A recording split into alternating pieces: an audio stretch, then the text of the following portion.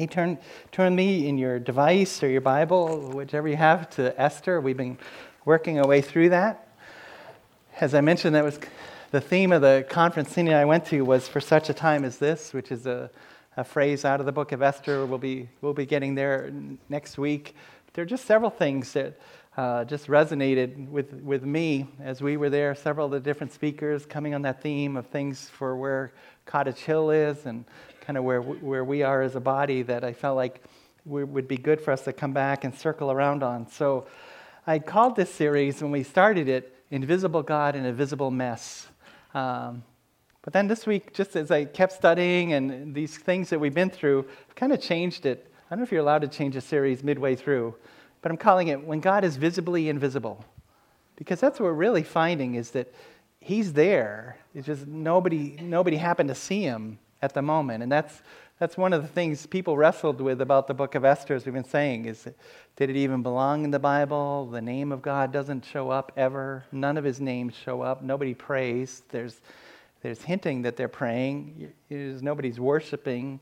It's just people are just trying to survive through the book of Esther, and God plays a key role in that. So in some ways, He's very invisible, like some of us have wrestled through different seasons. God, I know You're always there. I know You never leave me or forsake me. I know You've begun a good work in me. You're going to carry it in completion, but where are You? Those are Your promises, but where are You in this mess that life has become? And some of you, that's still the season that you're in. And others of you've come in and out, or you're waiting for those. So it just felt like it was good for us to come into that.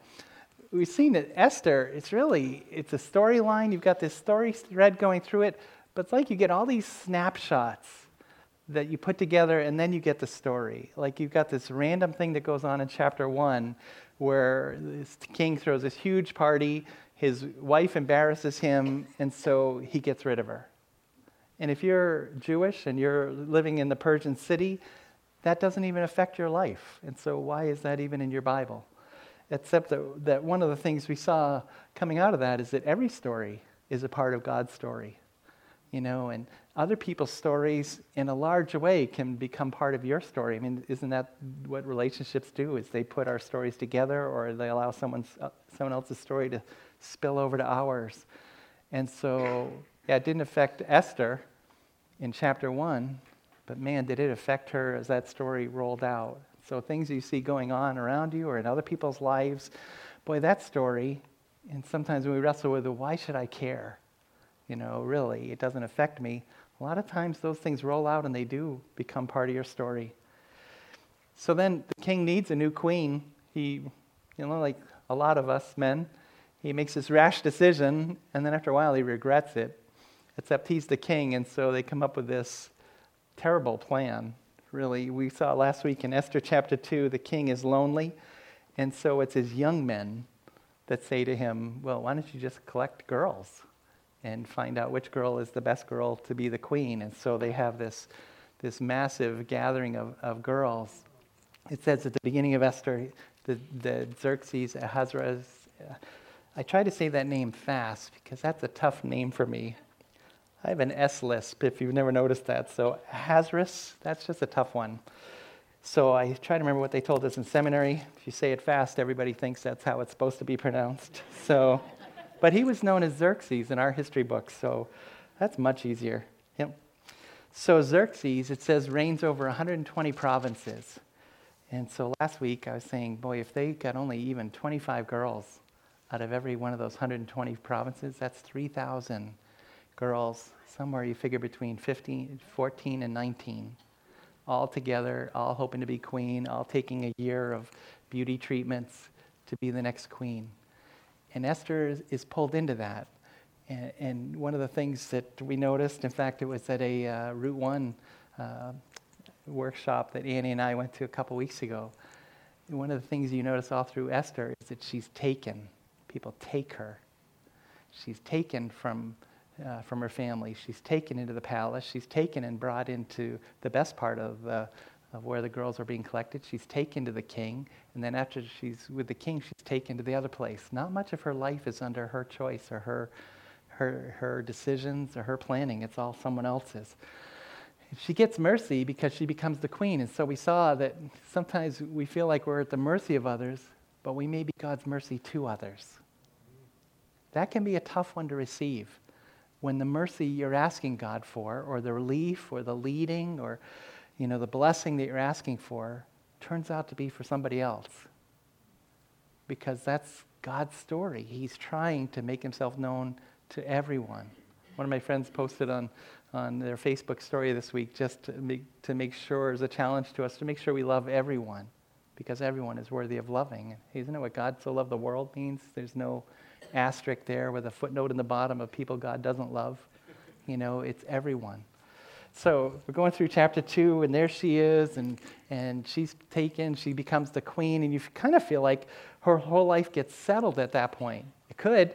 If you're not familiar with the story of Esther, okay, she's queen. That's a good thing. She's stable, she's safe, she's blessed, she's living comfortably, and she doesn't have to worry about anything life-wise anymore. She's just be available to the king, and he's a little unpredictable, so that's a little scary.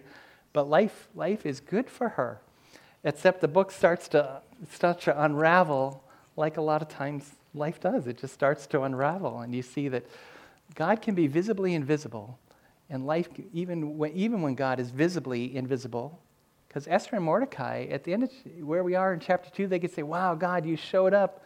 Who would have thought that an exile from Israel would end up being the queen of the Persian Empire? But then things do mess up. When he's visibly invisible, life can still be messed up.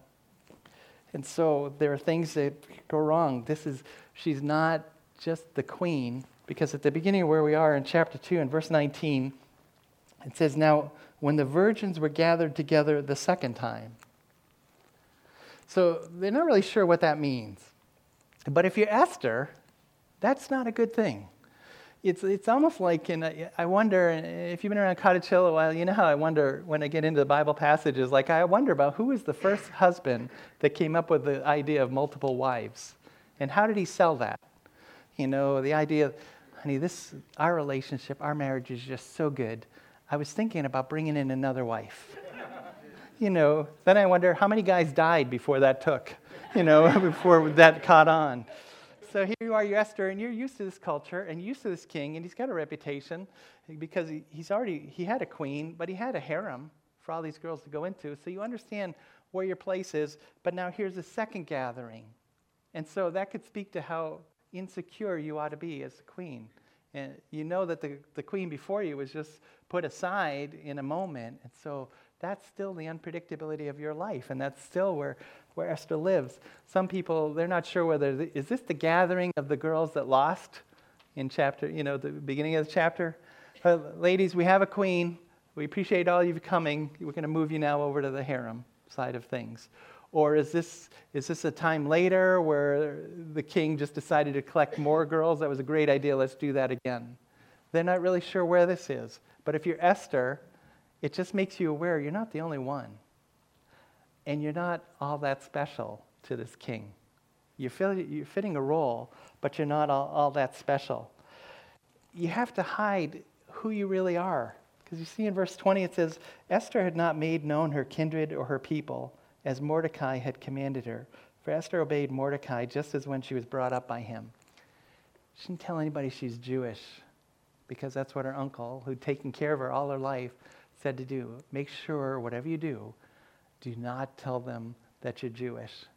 And so she's got to live under the radar, or undercover, or under a mask, which is how a lot of people come into church, isn't it?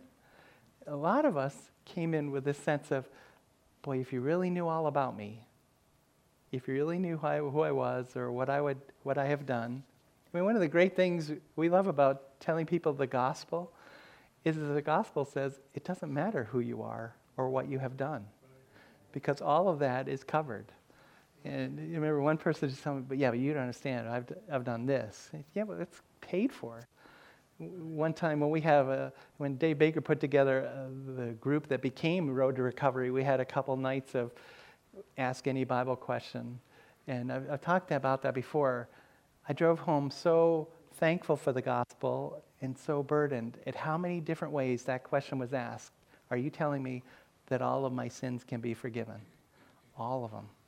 I've done some bad things, all of them. Isn't that the beauty of Jesus saying, it's finished? He didn't say, over to you. It's done. And so all of that's taken care of. That sense that you have to live under a mask, that really should be gone when we come into this body. Because you're coming into a body of people who have all been forgiven, who all had things that they had done, who all of us who had things that we were, that Jesus has taken care of, and now we're in the process of just walking that out. But Esther, she's living every day having to hide that sense of who she is. She's part of the chosen people of God. She's part of this group of people that probably about 90 years before, if you're 70 years in captivity and they've stayed, who've been part of that land for a long time and have been known. So she's got people who know her, but in that palace, she can't let anybody know her. So she's living with a covering. Man, I'm just hoping that that's not you.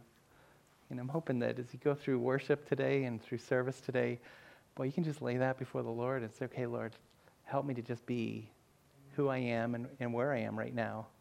So that's the only way you're going to move to what's next. So life is very good if you're the queen, but it's also very dangerous. Do you get a sense of how ominous this is? Listen, don't let anybody know that you're Jewish. This is the second time in the chapter she's told that.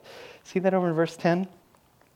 Esther had not made known her people or kindred, same wording, for Mordecai had commanded her not to make it known.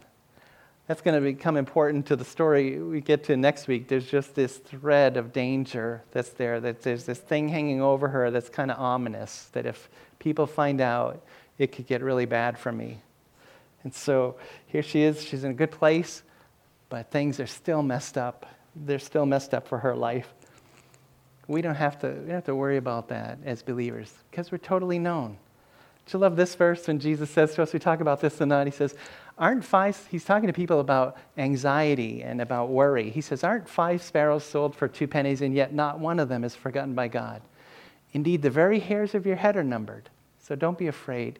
You're worth far more than many sparrows. So you don't have to worry about being under the radar, undercover, because God, he knows all of it. He knows all of it. He knows those terrible thoughts you're having before you think them. Psalm 139 says, those things that you say you wish you could take back, he knew they were coming. He knew they were coming. He knows all of that, and yet he loves you anyway. He accepts us anyway. So she's living in this scary situation when life has become a mess. If you will just be, when life is in a mess or when it's gotten unexplainable like her life has been, if you will just be who you were supposed to be, if you would just be that person that you're supposed to be, wherever that might be, you're going to find out that God has a point for that. If you can be who you're supposed to be, where you're supposed to be, you're going to find out that God can have you where he needs you at that moment. One of the things that I really appreciate about the book of Esther, you keep getting these phrases that you just read over and they're just there. They don't really seem like they have any significance. And then you find out they have a lot of significance. Like it says in verse 19, the virgins were gathered the second time, Mordecai was sitting at the king's gate. Okay, all right, so he's sitting at the gate, but they're getting virgins together, and then you find out this becomes hugely significant. Esther had not made known her kindred or her people as Mordecai had commanded her, for Esther obeyed Mordecai just as when she was brought up by him.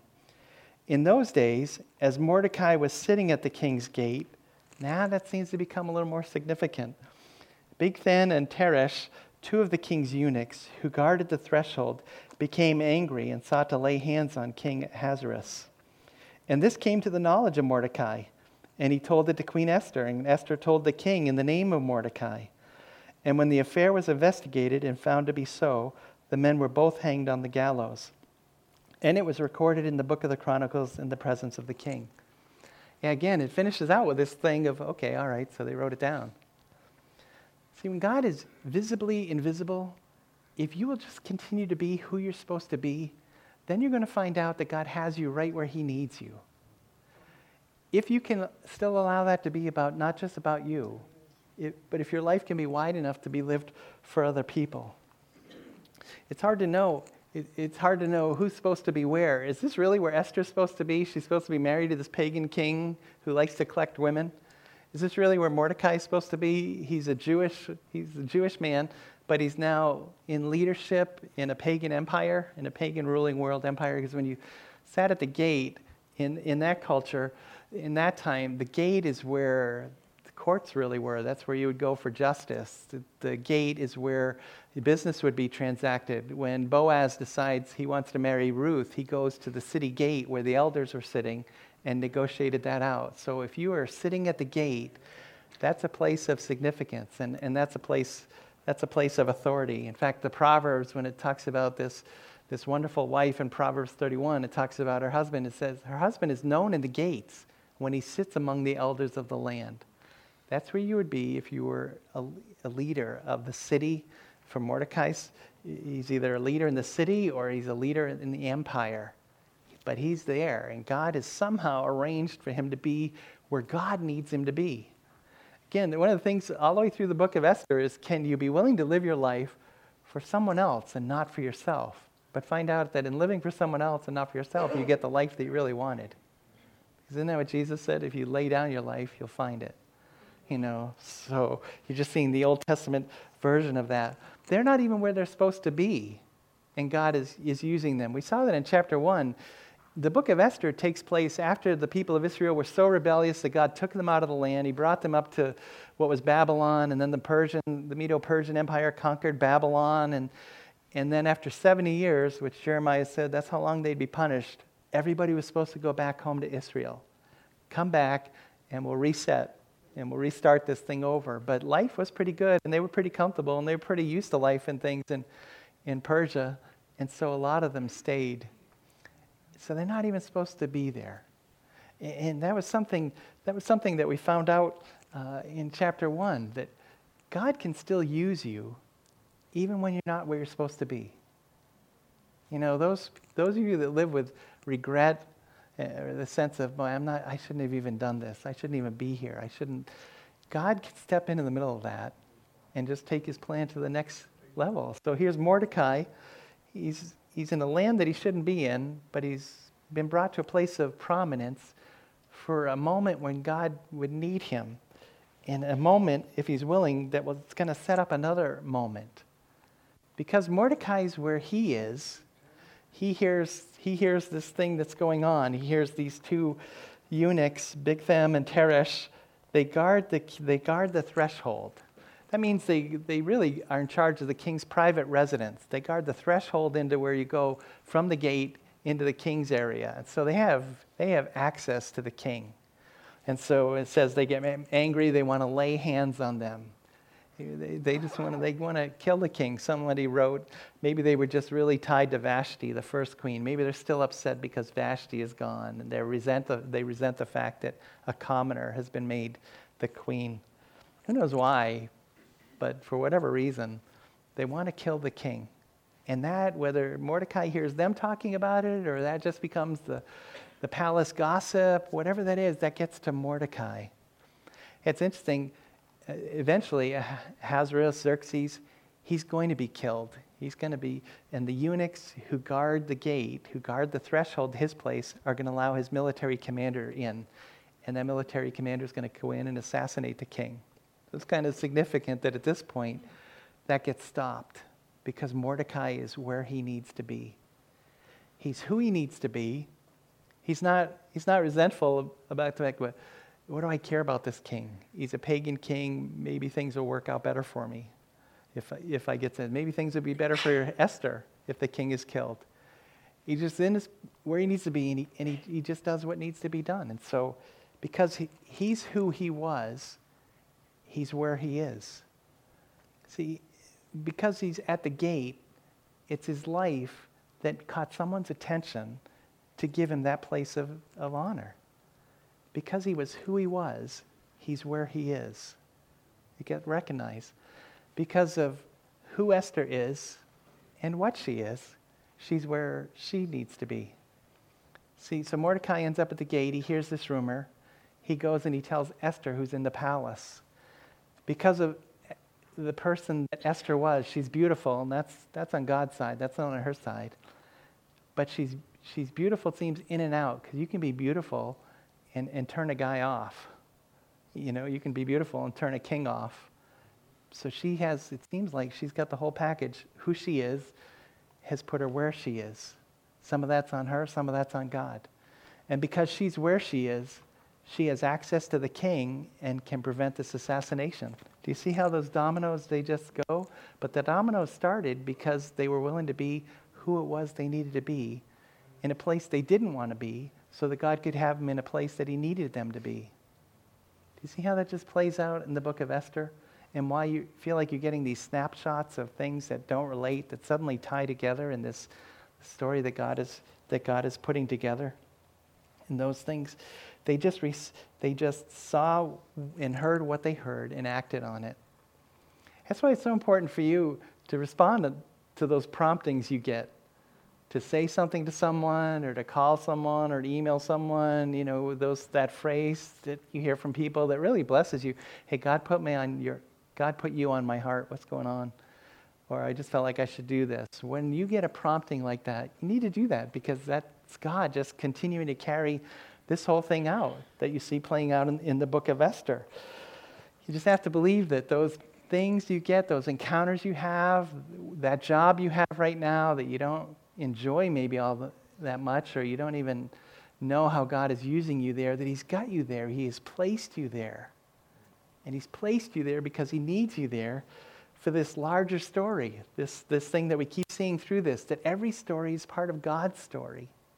And your story is connected to other people's stories, but ultimately it's part of this story that God is playing out and what it is that he's trying to do, which really starts to come to the forefront as we'll see it next week when we come back around to Esther. That he's going to have you there, if you can be at peace with that. Some of you're just praying so hard that God would change where you're at. Maybe in the relationship you're at, or maybe work or health, whatever that is. You're just asking him so hard to change where you're at that you're missing why he needs you there. Where this plays out in real for them. So then it goes on, and there is this moment where Mordecai acts on that. I wanted to circle back around to that when God is visibly invisible, you're not sure where he is, you're not sure what he's doing, sometimes you're wrestling with, is he doing anything? He can use you if you're willing. If you're willing. Because you can be exactly where God needs you, but not be willing to do what he wants to do. I mean, look, Jonah is exactly where God needs him. Jonah's in Israel, and he's a prophet, and God wants him to bring a message of judgment, ultimately, to the city of Nineveh. But Jonah, I'll get the right J, yeah. He's just not willing. And so he takes off in the other direction. And you have that through Scripture. You'll have people debating God. But do you know why this is? The disciples come back in John 4. You have this amazing conversation Jesus has with a Samaritan woman. And the disciples come back, and their question isn't how did it go? It's what are you talking to her for? Why are you doing that? We would never talk to her. We would never come this way. If you're willing, he will show up and use you if you're willing. So as you're saying, Mordecai's here. He's in this pagan empire that deserves to be judged, and this king probably deserves to die. And so if they're doing that, that must be God's will that they smother him to death, or that they kill him, or whatever they do to him. But Mordecai, he just understands where he is. What am I doing here? What am I doing here as a Jewish guy in the gate, in the judicial system or the political system of this empire? That's got to be God. And so if that's got to be God that I'm here, then I'm willing to do whatever it is God wants me to do. As you read the Scriptures, watch for people that they don't feel like people deserve what God is giving to them. So there's that sense that I'm willing to do this. One thing that somebody pointed out about Esther is that she is unchanged by becoming queen. You know how you have friends, and so do I, they get this position, and all of a sudden they're different. It's like all of a sudden they're better than you, or however that goes. So in verse 10 we saw she hadn't made known her people because Mordecai commanded her not to do that. Now she becomes queen. Now she's not living in Mordecai's house anymore. And now, he's not over her. She tells people what to do. She's got servants. She's got some authority. But yet it tells us that, where we're reading verse 20, she might not known her kindred or people as Mordecai had commanded her, because Esther obeyed Mordecai just as when she was brought up by him. That being queen didn't change Esther. She still had that availability and that submissiveness to Mordecai that she'd always had. She recognized, boy, this is the uncle who God brought in my life to save my life when her parents were killed, who's given me direction, who's guided me. And here at this point in her life, she's still willing to hear from him. She's unchanged. She kept herself unchanged. That's something we all have to do periodically, I think, isn't it? We have to step back and make sure we're not being changed. If you work in a hard environment, you have to make sure you're not getting hard. If you're working in a shop or factory setting, you have to make sure you're not speaking the language of the factory or telling the jokes of the factory or coming up with the values in the factory. If you're part of the system, and you have to make sure you're not drawn in to believe that the system is the solution to everything. We have to make sure, and you have to step back and check, and you have to put that open before the Holy Spirit. Make sure, Holy Spirit, that I am not changed. Make sure that I don't feel like I know the Bible now that I've done this a bunch of years. Make sure I know that this is fresh stuff that you want to show me week to week. And make sure I never forget that this is you. And that if any moment you decide, you can just let me, you can let me flop. Because that's what I would do without, that's what we would all do without him. She doesn't change. She's who she needed to be, so she's where she needed to be. She's where she needs to be so God can use her. And she's willing to be used. She's willing to be used. Maybe some of us even need to hear that because you've done and you've done and you've done, and you feel like now you're done. But there's things that God still needs to use you in, if you're willing. If you're willing. So then there's this phrase, like I was saying, there's phrases all through Esther that just don't seem to matter very much. The very last phrase. And it was recorded in the book of the Chronicles in the presence of the king. Okay, so they wrote it down, which they would do. The rulers of that era of world history, they would write down all the things that happened. They'd keep a record of things, and cuneiforms, they're called. Sometimes they're on stone. A lot of times they're on stone. In fact, one thing I was reading this week said they know that this is a historical account because they have found the name Mordecai in some of the Persian stones that have been left for us. And so this assassination plot happens. They find out about it. It gets written down. It's important enough for them to write it down. And they write it down. And what's unusual about that is that history says the Persian kings, they were really good at rewarding people. They were very faithful at rewarding people for things that were done. And so, who hasn't been there where you do something and you're just expecting something? But you can't look like you're expecting something because that would really be impolite. But you are. Who hasn't been there, those things? Especially as kids, we do that. Didn't you? You did things as a kid. You cleaned your room. You cleaned the house. I've always mentioned that was our go-to. My three brothers and I, man, if you had really crossed the line, you just clean the house. Which I now realize, here's my mom walking in on four boys who've been left alone for a couple hours, and they meet her at the door telling her they cleaned the house. What a giveaway. What a giveaway. You talk about numb. We should have just acted nonchalant because she would have noticed. But she did notice, and it was rewarded. How do we say that? We got what was coming. Yeah, but the Persians, they would reward people. But you don't find that here. They wrote it down. And then the next phrase in the next verse is after these things, after it went on. So Mordecai, he's been in this empire long enough to know how things work. And he doesn't do it for the reward. He does it because it's the right thing to do. But who doesn't do the right thing and yet have in their mind that God is going to honor this? And so here he is yet invisible again because nothing happens to him. Nothing happens to him. So he becomes visibly invisible.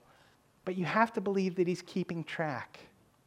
You have to believe that he's keeping track.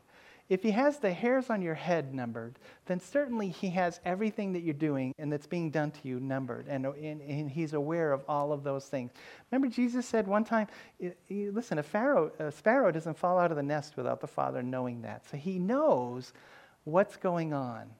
And he's fair and he rewards. So for Mordecai, not for him, he took a chance, and for him it paid off, except it didn't really pay off. It paid off in that the king survives, but for him, nothing really. And so what does he do with that?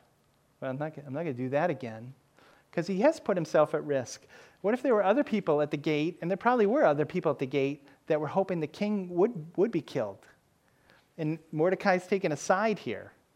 And you know what that's like in your workplaces. Sometimes you take a side, and they're just different sides, and so there's feelings. And so that doesn't go away when a decision is made. That lasts. We're going to see how that kind of plays out going forward in the book of Esther. So he's taken a chance, and it's paid off, but he might pay for it now that things go on. And yet, so nothing's happened or done.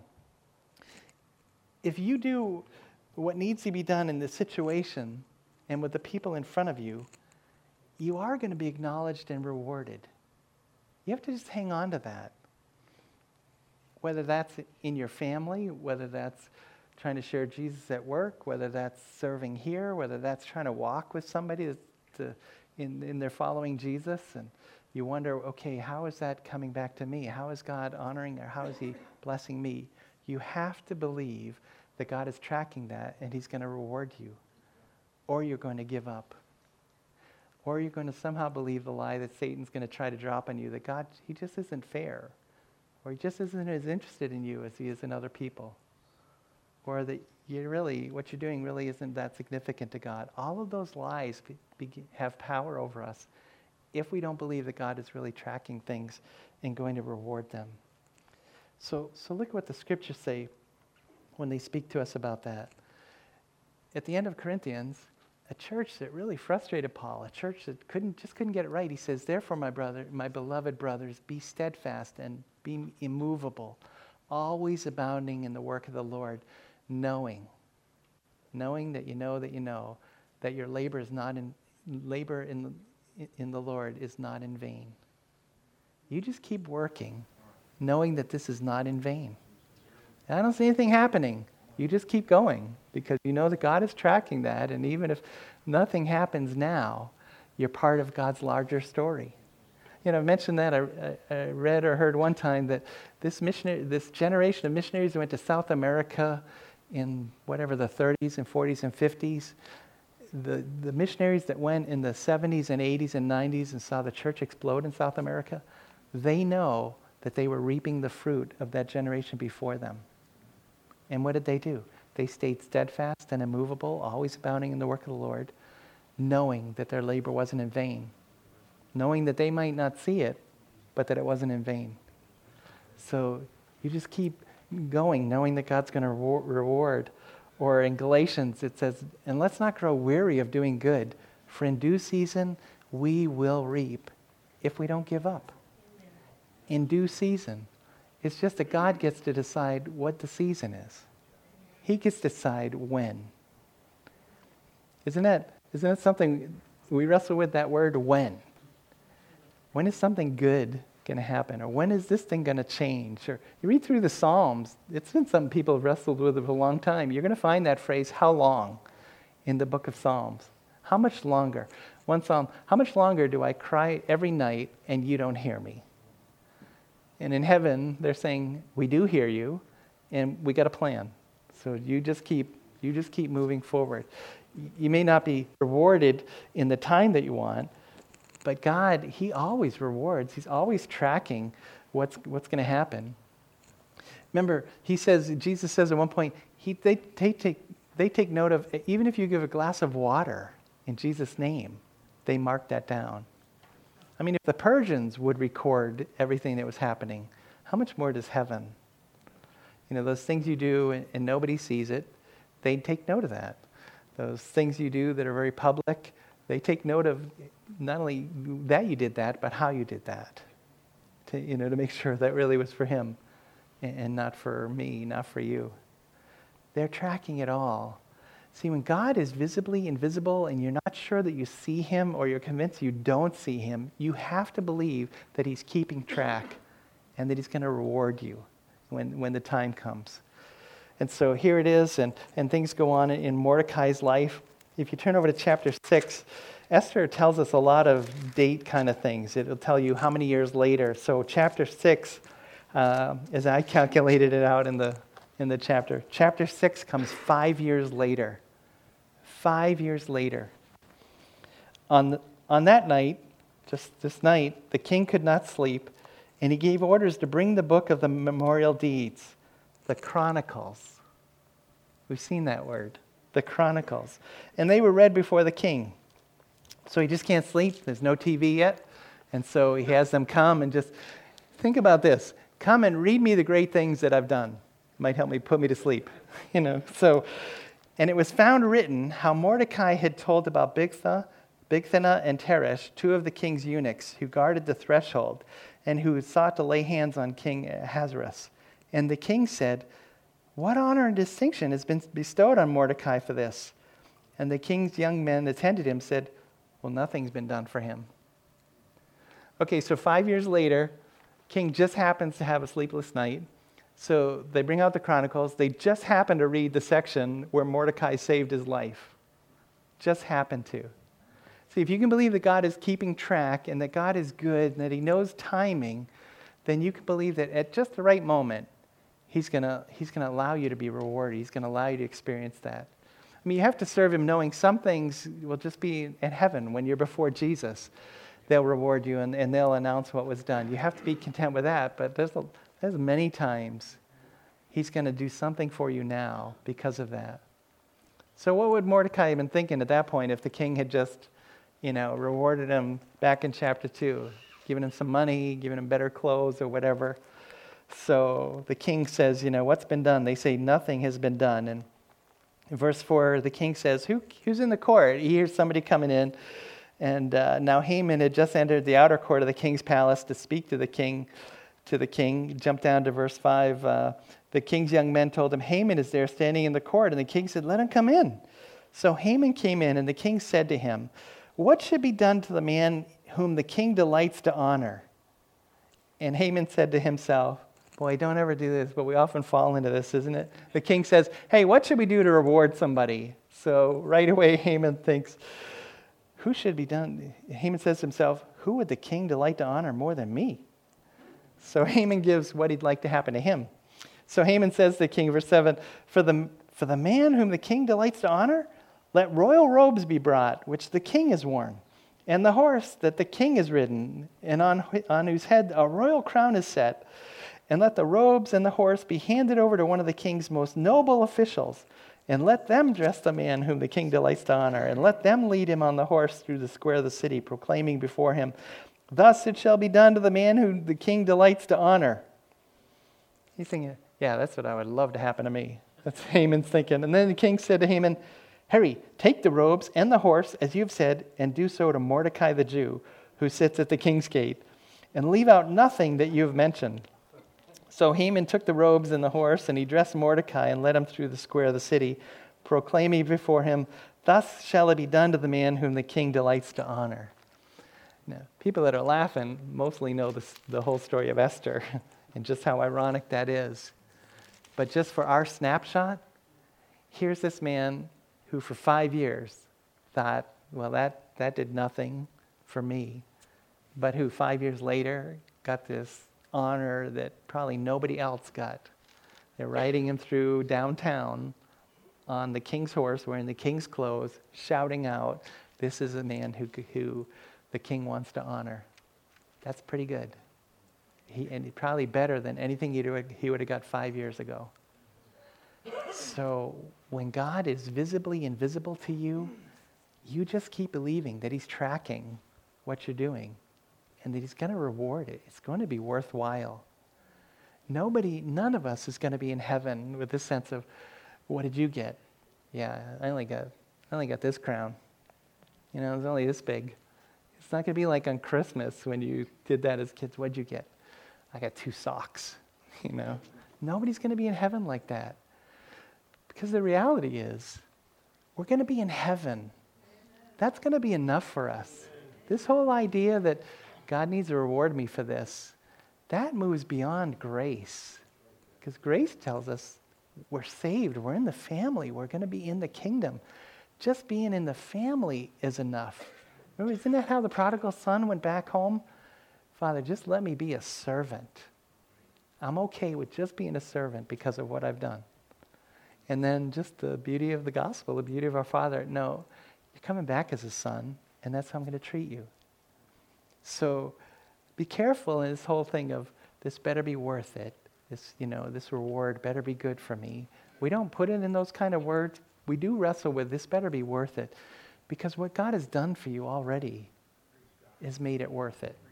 Even if there's nothing more, it's worth it. We've got eternity settled. We've got the Holy Spirit living inside of us to get us through whatever. We have the heart of God leading us. That's enough. But then he tells us that he's going to reward us. And he tells us that he's tracking these things that are good. And he's telling us that it's not in vain.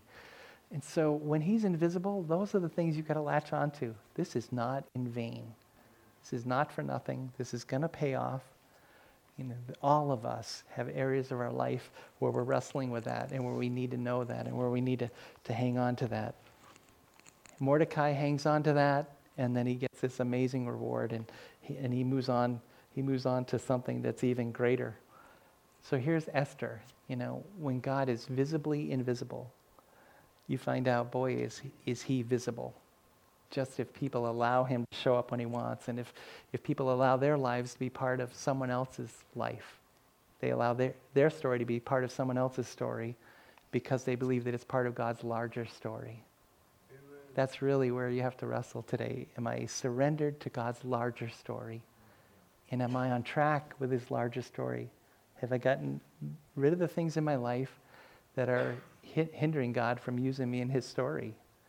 And if I surrender to following him to where it is he's trying to take me into the story, am I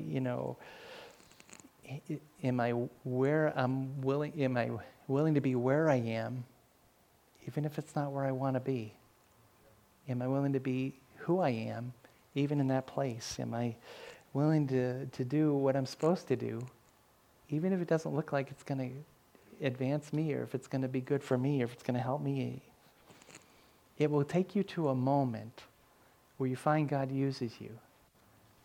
Those moments are so special. Those moments are so worth waiting for. Those moments are so worth getting ready for. When that sense that, wow, this was God's story. This was what God wanted to do. This is where God showed up. I want to have those moments. I want you to have those moments. So pray with me, yeah. Father, first of all, I feel like I got to just say forgive us for really getting kind of drawn up in that reward thinking. You better make this worth it, God. Really, I just want to come back to the place with what you've done so far, what you've allowed me to be involved in so far. That's been so good. It's enough. And yet, your promise is there's good with every day. So help us to walk in that. Lord, I just want to pray again over the brothers and sisters. It is a season when you seem invisible, when you're hard to find, or when the circumstances don't seem to point to you at all. And I pray they be able to receive this word from this place very far away from where you were working at the time. I prayed you'd enable them to walk with you and be who it is they're supposed to be right now. I pray that you would just give them peace in a place where they don't want to be right now. I pray, God, that you give enough resolve, that they'd receive resolve and wisdom and strength from you to do what needs to be done, even if it's not something they want to do, or even if it's not something that seems like it's going to benefit them at all.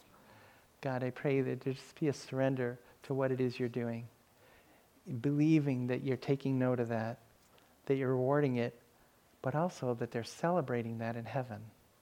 They're celebrating these things because they lift up the name of Jesus. So give us clarity, Father. use us for part of that larger story, what you're doing, even this week. So Wednesday night, Sunday, when we come back, we have this sense that we have been part of the story. So that's what we pray to your glory. Yeah, amen.